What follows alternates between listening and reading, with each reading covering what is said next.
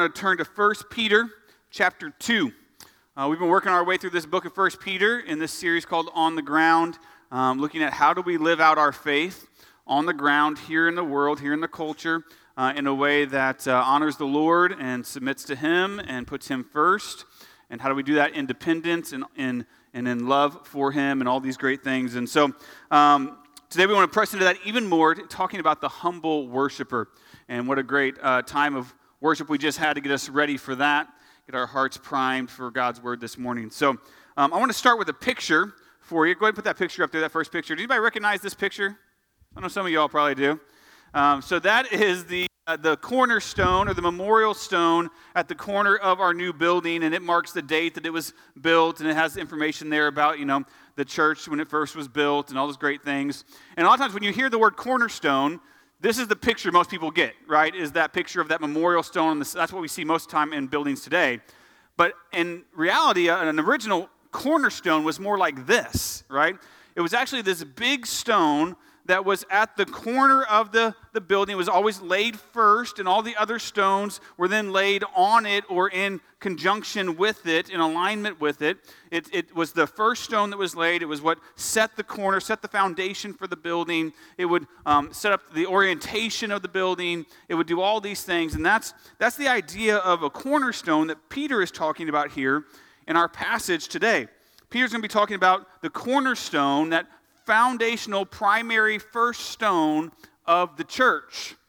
And the cornerstone of the church, we know, is Jesus Christ, right? And so as he does this, his point is to help us orient ourselves, orient our lives, orient our worship, orient our mission all around him, all around Jesus Christ, the cornerstone of the church. So with that in mind, here's kind of the big idea that I want us to think on today as we work through these verses together. That as long as Harvest exists, we will worship Jesus. Amen. I hope I didn't even have to say that this morning to you. I hope you already knew that. But we need to reaffirm that. We need to make sure that we are continually leaning into that and believing that we are here for the sole purpose of worshiping the risen Savior, Jesus Christ, the cornerstone of his church. And so Peter's going to help us do that again this morning in chapter 2, verse 4 is where I want to start. So let's go ahead and read the scripture together. I'm going to read all of it this morning, and then we'll go back and take it apart throughout the sermon. So verse 4 says, "As you come to him, a living stone rejected by men, but in the sight of God, chosen and precious, you yourselves, like living stones, are being built up as a spiritual house, to be a holy priesthood, to offer spiritual sacrifices acceptable to God through Jesus Christ. For it stands in Scripture, behold, I am laying in Zion a stone, a cornerstone, chosen and precious, whoever believes in him will not be put to shame. So the honor is for you who believe, and for those who do not believe, the stone that the builders rejected has become the cornerstone, and a stone of stumbling and a rock of offense. They stumble because they disobey the word, as they were destined to do." Verse number 9, "But you are a chosen race, a royal priesthood, a holy nation, a people for his own possession, that you may proclaim the excellencies of him who called you out of darkness and into his marvelous light. Once you were not a people, but now you are God's people. Once you had not received mercy, but now you have received mercy." First thing that I want to show you here from Peter's text is this, that Jesus is the foundation of our worship. Jesus Christ is the foundation of our worship as Christians, as the church. This very first phrase here in verse 4, when he says, "As you come to him," that "come to him" phrase there is hearkening back to a common phrase we find in the Old Testament, where it says to come to him specifically in the act of worship, right? To come to him and to remain in his presence on a regular basis as living a life of worship before the Lord. And so what Peter says here, as you come to him, he's already inviting them, like, listen, this is about worship, right? Come and worship him, who he describes here as a living stone rejected by men. Now, this is clearly a reference to Christ for a couple different reasons, and it's specifically a reference to Christ both in his crucifixion and in his resurrection. And I'll explain that in just a second. But the reason Peter uses this phrase here is because Jesus already used it of himself earlier on in the Gospels, right? In Mark 12, 10 through 11, in Matthew 21, 42 through 44, and in Luke 20, 17 through 18, Jesus takes this phrase of being a living stone rejected by men, and it's an Old Testament prophecy is what it is, and he applies it to himself in these scriptures as he's teaching his disciples. So Jesus already described himself as the living stone that was rejected. Peter then also describes Jesus as this after his crucifixion and resurrection in Acts 4:11. So we already see a history of this phrase being used, and now Peter writes it into his letter here in chapter 2. And the reason that they're using this phrase, this prophecy, the way that it was fulfilled in Christ was, first of all, he was rejected, the rejected stone, because he was rejected by the Jewish leaders, right? They did not believe that he was the Messiah. In fact, that's the reason that they sent him off to be crucified, is because they believed he was blaspheming God by claiming to be the Messiah when he wasn't, right? And so they rejected his lordship. They rejected him as the Messiah. And yet it says that he was the stone rejected by men, but chosen and precious to God. And God raised him from the dead and gave him resurrected life as the living stone, right? After he's been rejected by men because he was chosen and precious. He was God's own son that he sent into the world, right? To die for sin, to redeem sinners, to save us so we can have a relationship with God again. This was God's plan, and yet men didn't see it. So they rejected him, the living stone. Peter goes on then, and go to verse 6 now. We're going to come back to verse 5 in just a minute, but go to verse 6, and it says that he goes on in verses 6 through 8 then to back up this claim that Jesus is the living stone rejected by men with all these Old Testament scriptures. That's why they kind of call them out in your Bible, right? They're kind of like in the separate little sections. These are all Old Testament scriptures, Old Testament prophecies that Peter's using to apply and prove that Jesus is indeed the living stone. Here he even calls him a cornerstone, right? Again, meaning that he was the first stone. He was the first living stone. He was the first one to be raised back to life. But he's not going to be the last. Amen? Right? All those who believe in Jesus get that same resurrection life, that same resurrection power flowing through us, through the Holy Spirit. And one day we have that same promise that we will be resurrected to life, just like Christ was the first living stone, the cornerstone, if we have faith in him. And so he's the foundation for our worship because he was the first. He was the primary stone to be laid for our faith then to be built upon. And we know here that the prophecy is, when the prophecy talks about a cornerstone being laid, that it's not talking about an actual stone, it's talking about a person, because in the same verse, notice it calls the cornerstone a him, right? And this isn't just like him giving a nice little name or personal pet name to the cornerstone. Like he's talking about this cornerstone represents metaphorically a person, a man that was going to come, the Messiah, as they interpreted it. And that this was going to ultimately be fulfilled in, as the cornerstone, as the Messiah, he is now central, he is foundational to all of our worship. And Peter understands this because then he goes on to call out two groups. He says there are those who believe, and there are those who do not believe. Do you see that there, right after the cornerstone verse, right? And now he's going to address these two groups, because what he knows and what I hope that you have come to understand, I know we've talked about it here at Harvest before, is that when it comes to Jesus, there is no neutral. There's no middle ground. You either believe and you are for Jesus, or you do not believe and you are against Jesus. There is no middle. And so Peter's saying, like, listen, you're in one of these two groups, and here's how you know. He says, to not believe is to reject him, to stumble over him, the cornerstone, as an offense, he says. You see, people who don't believe in Jesus, who think that he really isn't God or wasn't the Messiah or all that kind of stuff, they get offended by Christ. Because the Bible tells them, and God tells them, that if you want to really worship, you have to worship me. You have to worship God. You have to worship Jesus. That's the only place adequate for your worship. But non-believers, they don't want to worship Jesus. They want to worship something else. They want to worship themselves. They want to worship their job. They want to worship their family. They want to worship money. They have something else that they want to worship. And so when someone tells them that the only way you get to heaven, the only way you can have life, the only proper place for your worship is Jesus, that becomes a stumbling for them on the path to where they want to be, rather than the place where God's calling them to be. He says that they stumble because they disobey. And when he says disobey there, he doesn't just mean like disobey the law, like just disobey like, God's rules. He's talking about the ultimate disobedience, that they disobey in the fact that they don't believe. You understand? That when you reject Jesus, when you refuse to believe in Jesus, that in and of itself is sin. That in and of itself is a disobedience, because you are saying to God that he's not God.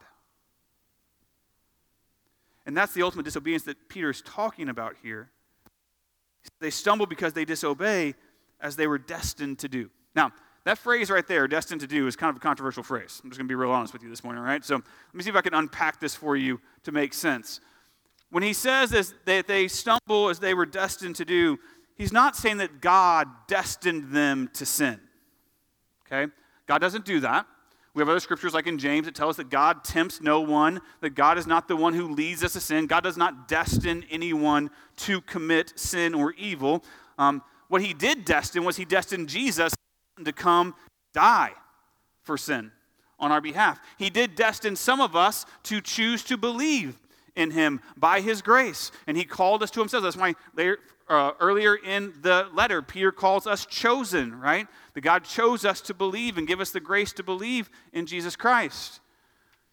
But by destining Jesus to come and die for sin and to give that opportunity to be saved, then those who reject Jesus out of their own natural evil heart are destining themselves to hell and to wrath and to ultimate death.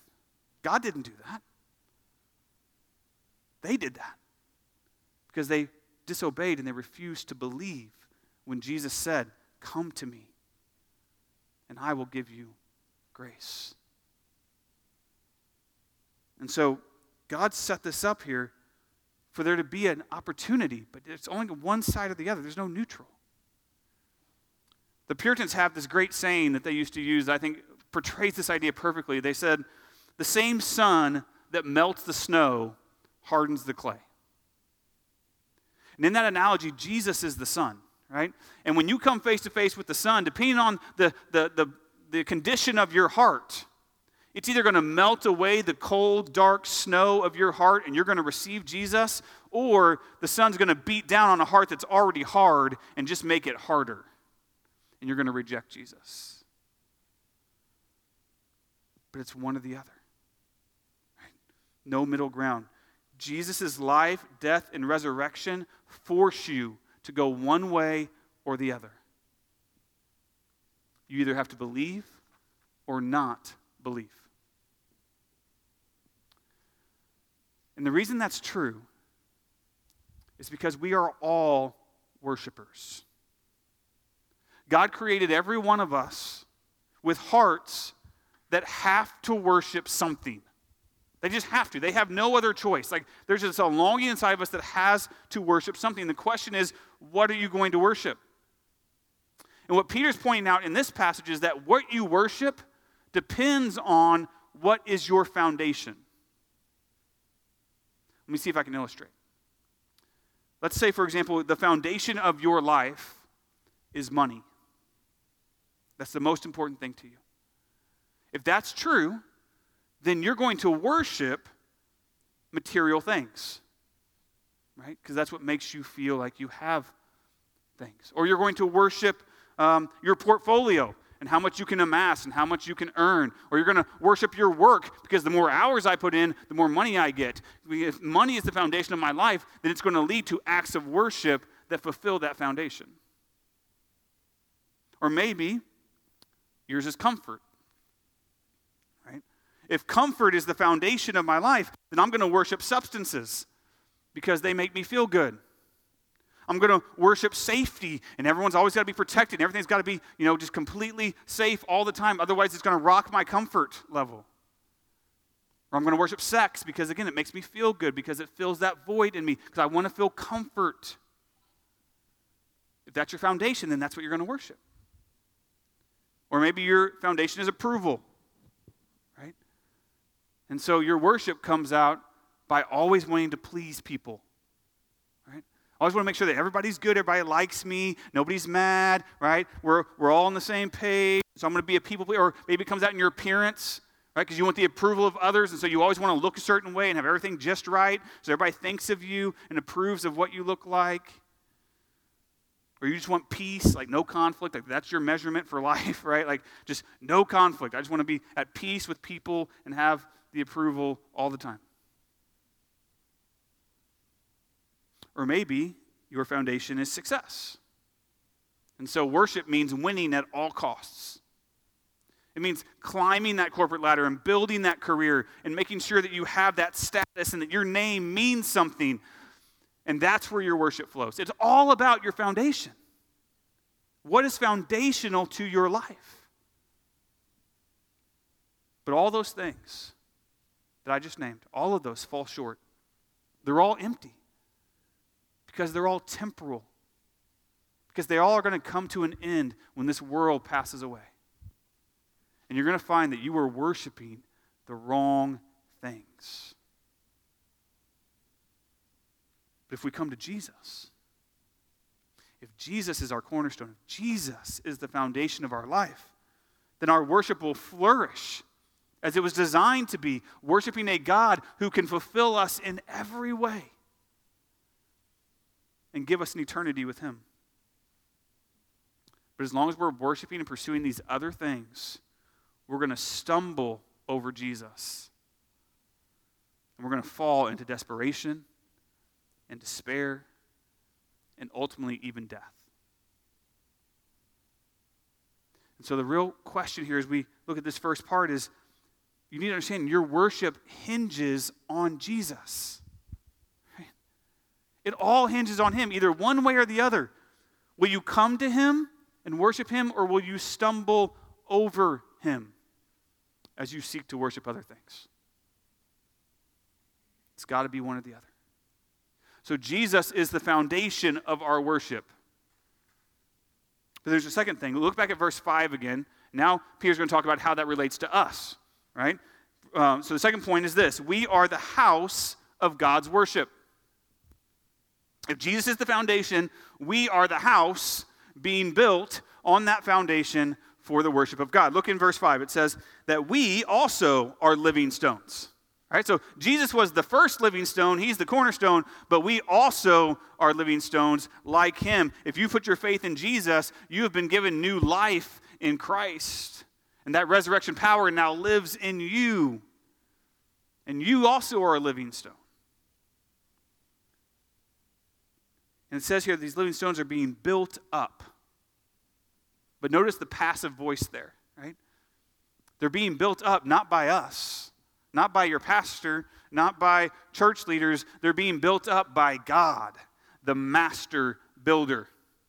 Right? He's the one who builds his people into the church, into the body of Christ. In fact, in Matthew 16:18, Jesus said it to himself. He said, I tell you, you are Peter. He's talking to Peter here. You are Peter, and on this rock I will build my church. And the gates of hell will not prevail against it. Jesus told us straight up, like, listen, I'm the one building the church. It's me, right? I'm the builder. You're the bricks, okay? You're the ones that are being built up as living stones. Now, God has always been the one building his church from the time of Christ all the way to the time until now. But what I think is really interesting here is Peter's emphasis, right? Peter's emphasis here is not on himself, not on any of the other apostles, not on the pastors, not on the elders or the church leaders. His emphasis is on God and on Christ and on the church as a whole. Listen, there are some today who like to claim that Peter was like the head of the church. He was the first guy. He was the top of the food chain in the early church and the whole thing. Listen, Peter had an instrumental role in the early church, for sure. But Peter knew he wasn't the foundation, right? Even though Christ renamed him Peter, which means rock, right? Petros in the Greek. Even though he was an apostle, even though he was the first one to give a gospel sermon and thousands of people respond and get saved, even though he was one of the major leaders in the early church, right here, if he wanted to have an opportunity to exalt himself and point to himself, say, look at me, I'm the one, I'm awesome, follow me, he could have done it right here. But he didn't. He said, no, not me. Jesus is the foundation. God is the builder, and you are the stones that get to be a part of this beautiful church, this beautiful thing that God is building.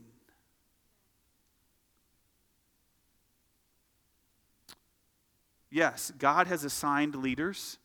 God has assigned elders and pastors to lead his church. But listen, folks, not for the exaltation of themselves and not at the exclusion of his people. This is so important. We have to walk this fine line of tension as believers. Listen, we do not exalt church leaders as foremost. That is Christ's position.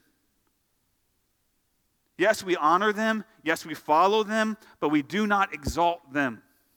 We exalt Christ.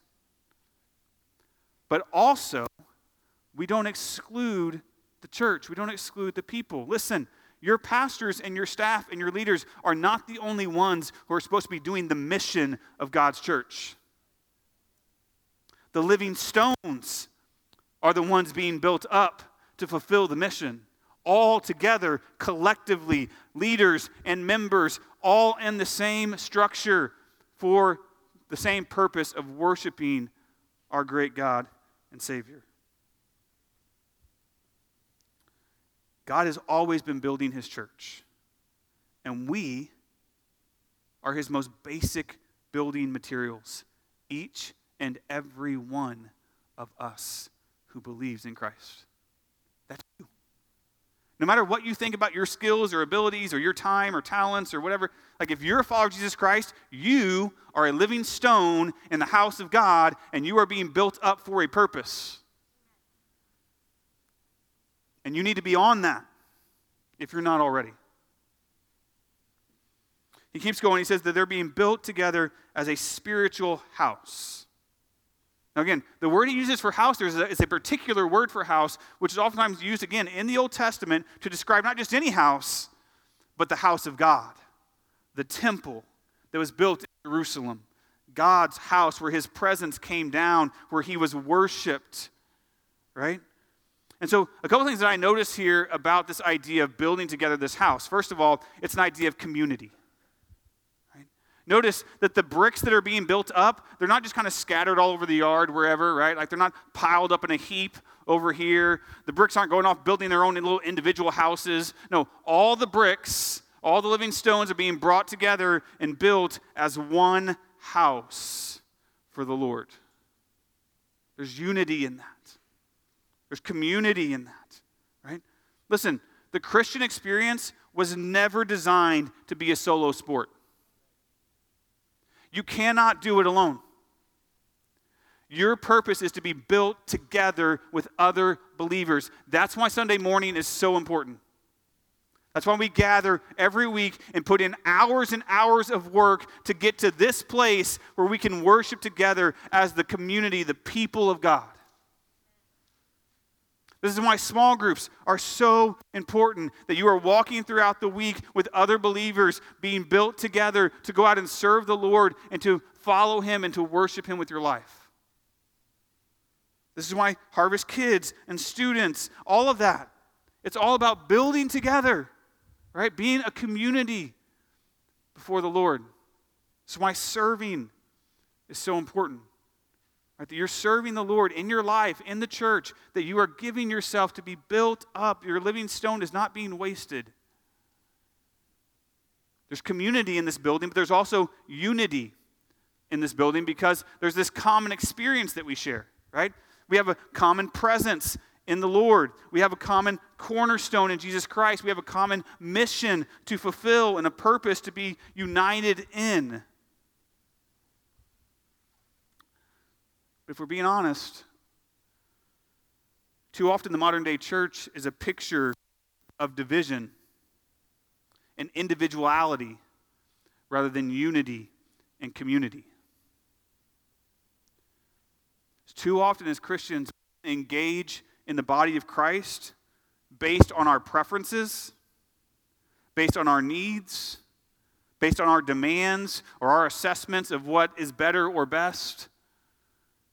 And when it doesn't meet what we think it should look like or the way we want it to be, we reach up and we take our stone out of the building and we try to walk away. And we leave these giant gaping holes in the spiritual house of God because we're over here doing our own thing. The master builder is like, you're missing the whole point. We don't come to this to worship because it's about us. We come to here because the worship is about Jesus, the cornerstone. And so we're being built together in unity to do that before the Lord. So we have this kind of community in the spiritual house. We have the unity and we have purpose. He says you're being built together as a spiritual house, a holy priesthood to offer spiritual sacrifices. Man, he just keeps like piling on the Old Testament imagery, right? So now he's bringing up this priesthood idea. So in the Old Testament, the priests were the only ones who were allowed to go into the inner parts of the temple. Right? They were the only ones who were holy enough, had been cleansed, that they could go into God's presence and they could offer sacrifices to the Lord. They could offer worship to the Lord on behalf of the people. And so if you were Jewish and you wanted to worship the Lord, you had to give it to the priest and they had to go do it for you. You couldn't do it yourself. But all that changed with Jesus. When Jesus came, he now becomes our great high priest, Hebrews tells us. And he right now is mediating between us and God. And we no longer have to go through another human to worship. We just get to go through our priest, Jesus Christ. And we get to go directly to God with our worship. And because of that, he now brings us into his priesthood. Right? And he makes us here a holy priesthood to offer these spiritual sacrifices, to worship him. We're all part of this house of worship. And it's for this purpose that he builds us up together to glorify him, to worship him as holy priests. And to expand on this language, now jump down to verse 9, where Peter continues on with this idea of who we are, this identity language. He says, we're a chosen race, a royal priesthood, a holy nation, my own possession, God says. All of those titles, all that language, he first used it not for the church. He first used it for Israel. This is what he told the Israelites. You are my chosen race. You're my royal priesthood. You're my holy nation. You're the ones that I've chosen to love and to be a light in the world.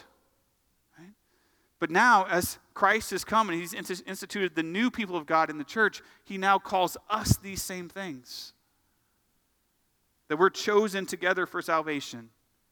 That we are royal priesthood to mirror the glory of God, the glory of the King to all those that are around us.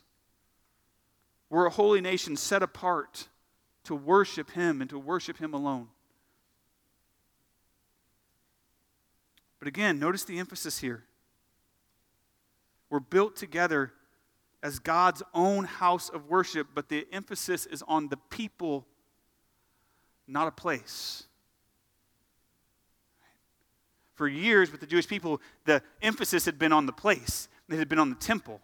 The emphasis is no longer on a place. Now the emphasis is on a people. The church and their call to worship is never about a building. It's always about the collective people of God glorifying him in all that they do. And that's what Peter's pressing down here. And he says, you've been called together as this great people to proclaim the excellencies of him. When I wrote that in my notes this week, Microsoft Word was like, that's not a word. I'm like, yes, it is. we're definitely sticking with that word. The excellencies of Christ. Our whole purpose is to worship him. That's why we're built together. Because he has called us from darkness to light. And as we worship the one who has saved us from darkness and called us into his marvelous light, we also get to be a witness to all those around us that they can be saved from darkness too, and that the light is for them. Come and worship Jesus with us. It's about worship and it's about witness. You know, we are extremely blessed as a 4-year-old church plant that God has already gifted us a permanent building, place to meet, virtually debt-free. Like, that is off the charts, guys. Like, I know churches that go 7, 10 years as a church plant, but they ever get a permanent place, right? The fact that he has, it's a miraculous provision. But here's the thing. As great as it is crucial that as we move into this new building, that we don't lose sight of Peter's teaching here. The building doesn't make us a church. It simply gives our church a place to gather. The church is a people, not a place. The church is an organism, not an organization. The church is meant to be a movement, not a monument. Right? It's about the people of God. And so the last thing that we need to do is become complacent or comfortable when setup and tear down is over. Okay? This means we have more energies to put towards other good stuff for the Lord. We're still on mission. We are still worshiping and witnessing for him. We are still a church with or without a building. But praise the Lord that he gave us a building. Amen? But we're the church. That's what Peter's saying. We are built together to glorify him through the fulfillment of the Great Commission. Our identity is built on this reality. That is our mission. We've been saying it for over 4 years now. We are a vertical church. This is our purpose. It's all about worshiping and glorifying God. The 4 pillars: unapologetic preaching, unashamed adoration, unafraid witness, unceasing prayer. All of that is about worshiping and witnessing for the God who has called us to be his chosen people. That's why we're here. That's our identity. That is Harvest. And according to Peter, that is a New Testament church. So Jesus is the foundation of our worship. We are called together to be the people of God as we worship him. We're built together as his house of worship. And then number 3, his mercy grants us the honor to worship. His mercy grants us the honor to worship him. Peter says here in verse 10, he says that first of all, you were not a people, but now you are God's people.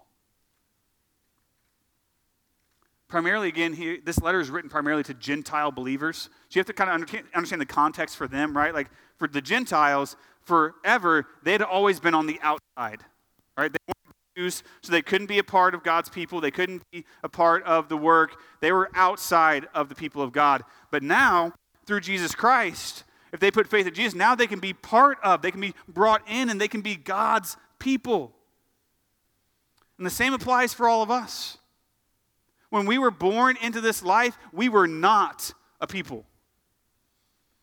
Right, we were sinners. We were lost in rebellion and evil, and we were headed for hell. We were not God's people. But by putting our faith in Jesus Christ and the work that he did on the cross to die for our sins, we get to become God's people, his own family. He adopts us in by his grace and his mercy, and he makes us a part of him and his house.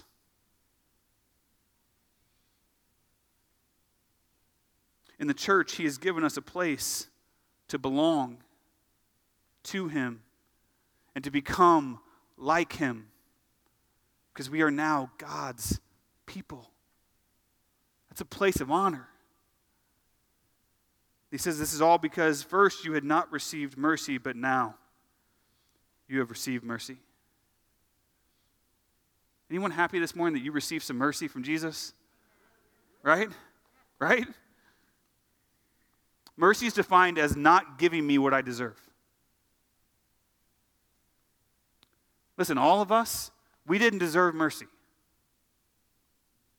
We deserved wrath and hell and punishment. That's what we deserved. But God loved us enough. While we were yet sinners, he loved us enough to give us mercy instead, to wash away our guilt and to make us clean so that we can come and be his people and worship him as we were designed to do. Mercy sent a cornerstone ahead of us. Mercy made us living stones and is building us together as the people of God. Sometimes I look at the church and I'm like, really, God, this was your best plan? This was your best plan for the whole, save the world thing? Because we're kind of messed up. But this was God's plan. He wants to build us together to be his presence on the earth, to let him come down and be worshiped and dwell with us. That's mercy. He uses people like us to worship and witness for him. Mercy opens the door for us to have the honor of worshiping the living God. And that forever changes every aspect of our lives. If you're here today and you have not yet believed in Jesus Christ, if you've not yet been forgiven for your sins and been brought into the family of God, then I hope you do that today. That just right now in your own heart and your own mind, just pray and just say, God, I'm a sinner. I am messed up and I need you to save me. I believe in Jesus. Forgive my sins. Make me one of your own. And in a moment, you can be one of God's people. Mercy can flood your life. But for those of us who have already have that, Peter's final remark here in verse 10 is simply this: never stop worshiping Jesus. Period. Exclamation point. Never stop worshiping Jesus. That is the mission. That is the role. That is the honor that we have in Christ. And so I'll say it again. As long as Harvest exists, we will worship Jesus. If ever a day comes that ceases to be the case, I pray that God would shut it down immediately. Burn it to the ground if he has to. Because if we're not doing this, we're not doing anything. If we're not worshiping and witnessing for God, then we're not the church that he built us to be. So as we continue forward, we're not setting our eyes on a building. We're not setting our eyes on a budget or on bigger numbers of people. We're setting our eyes, we're staying focused, and we're worshiping Jesus Christ, the cornerstone of our faith. And we are witnessing for his great name. Stand with me. Let's pray. Let's sing. Heavenly Father, Lord, we're humbled to be here this morning. God, we're so thankful that we get to do this, that we have the honor of worshiping you. Lord, that you've set your mercy upon us. Lord, that you have called us to yourself, that you have made us your people. And so right now, God, we just want to respond again in worship of your great name. Lord, make us a church that is always about the worship of Christ and the witness of the gospel and seeing more and more people come to saving faith in Jesus Christ. Lord, set that mission on fire in our hearts, that we would always worship you, that you would build us as a great house for yourself. Lord, build us living stones for your glory. In Christ's name we pray. Amen.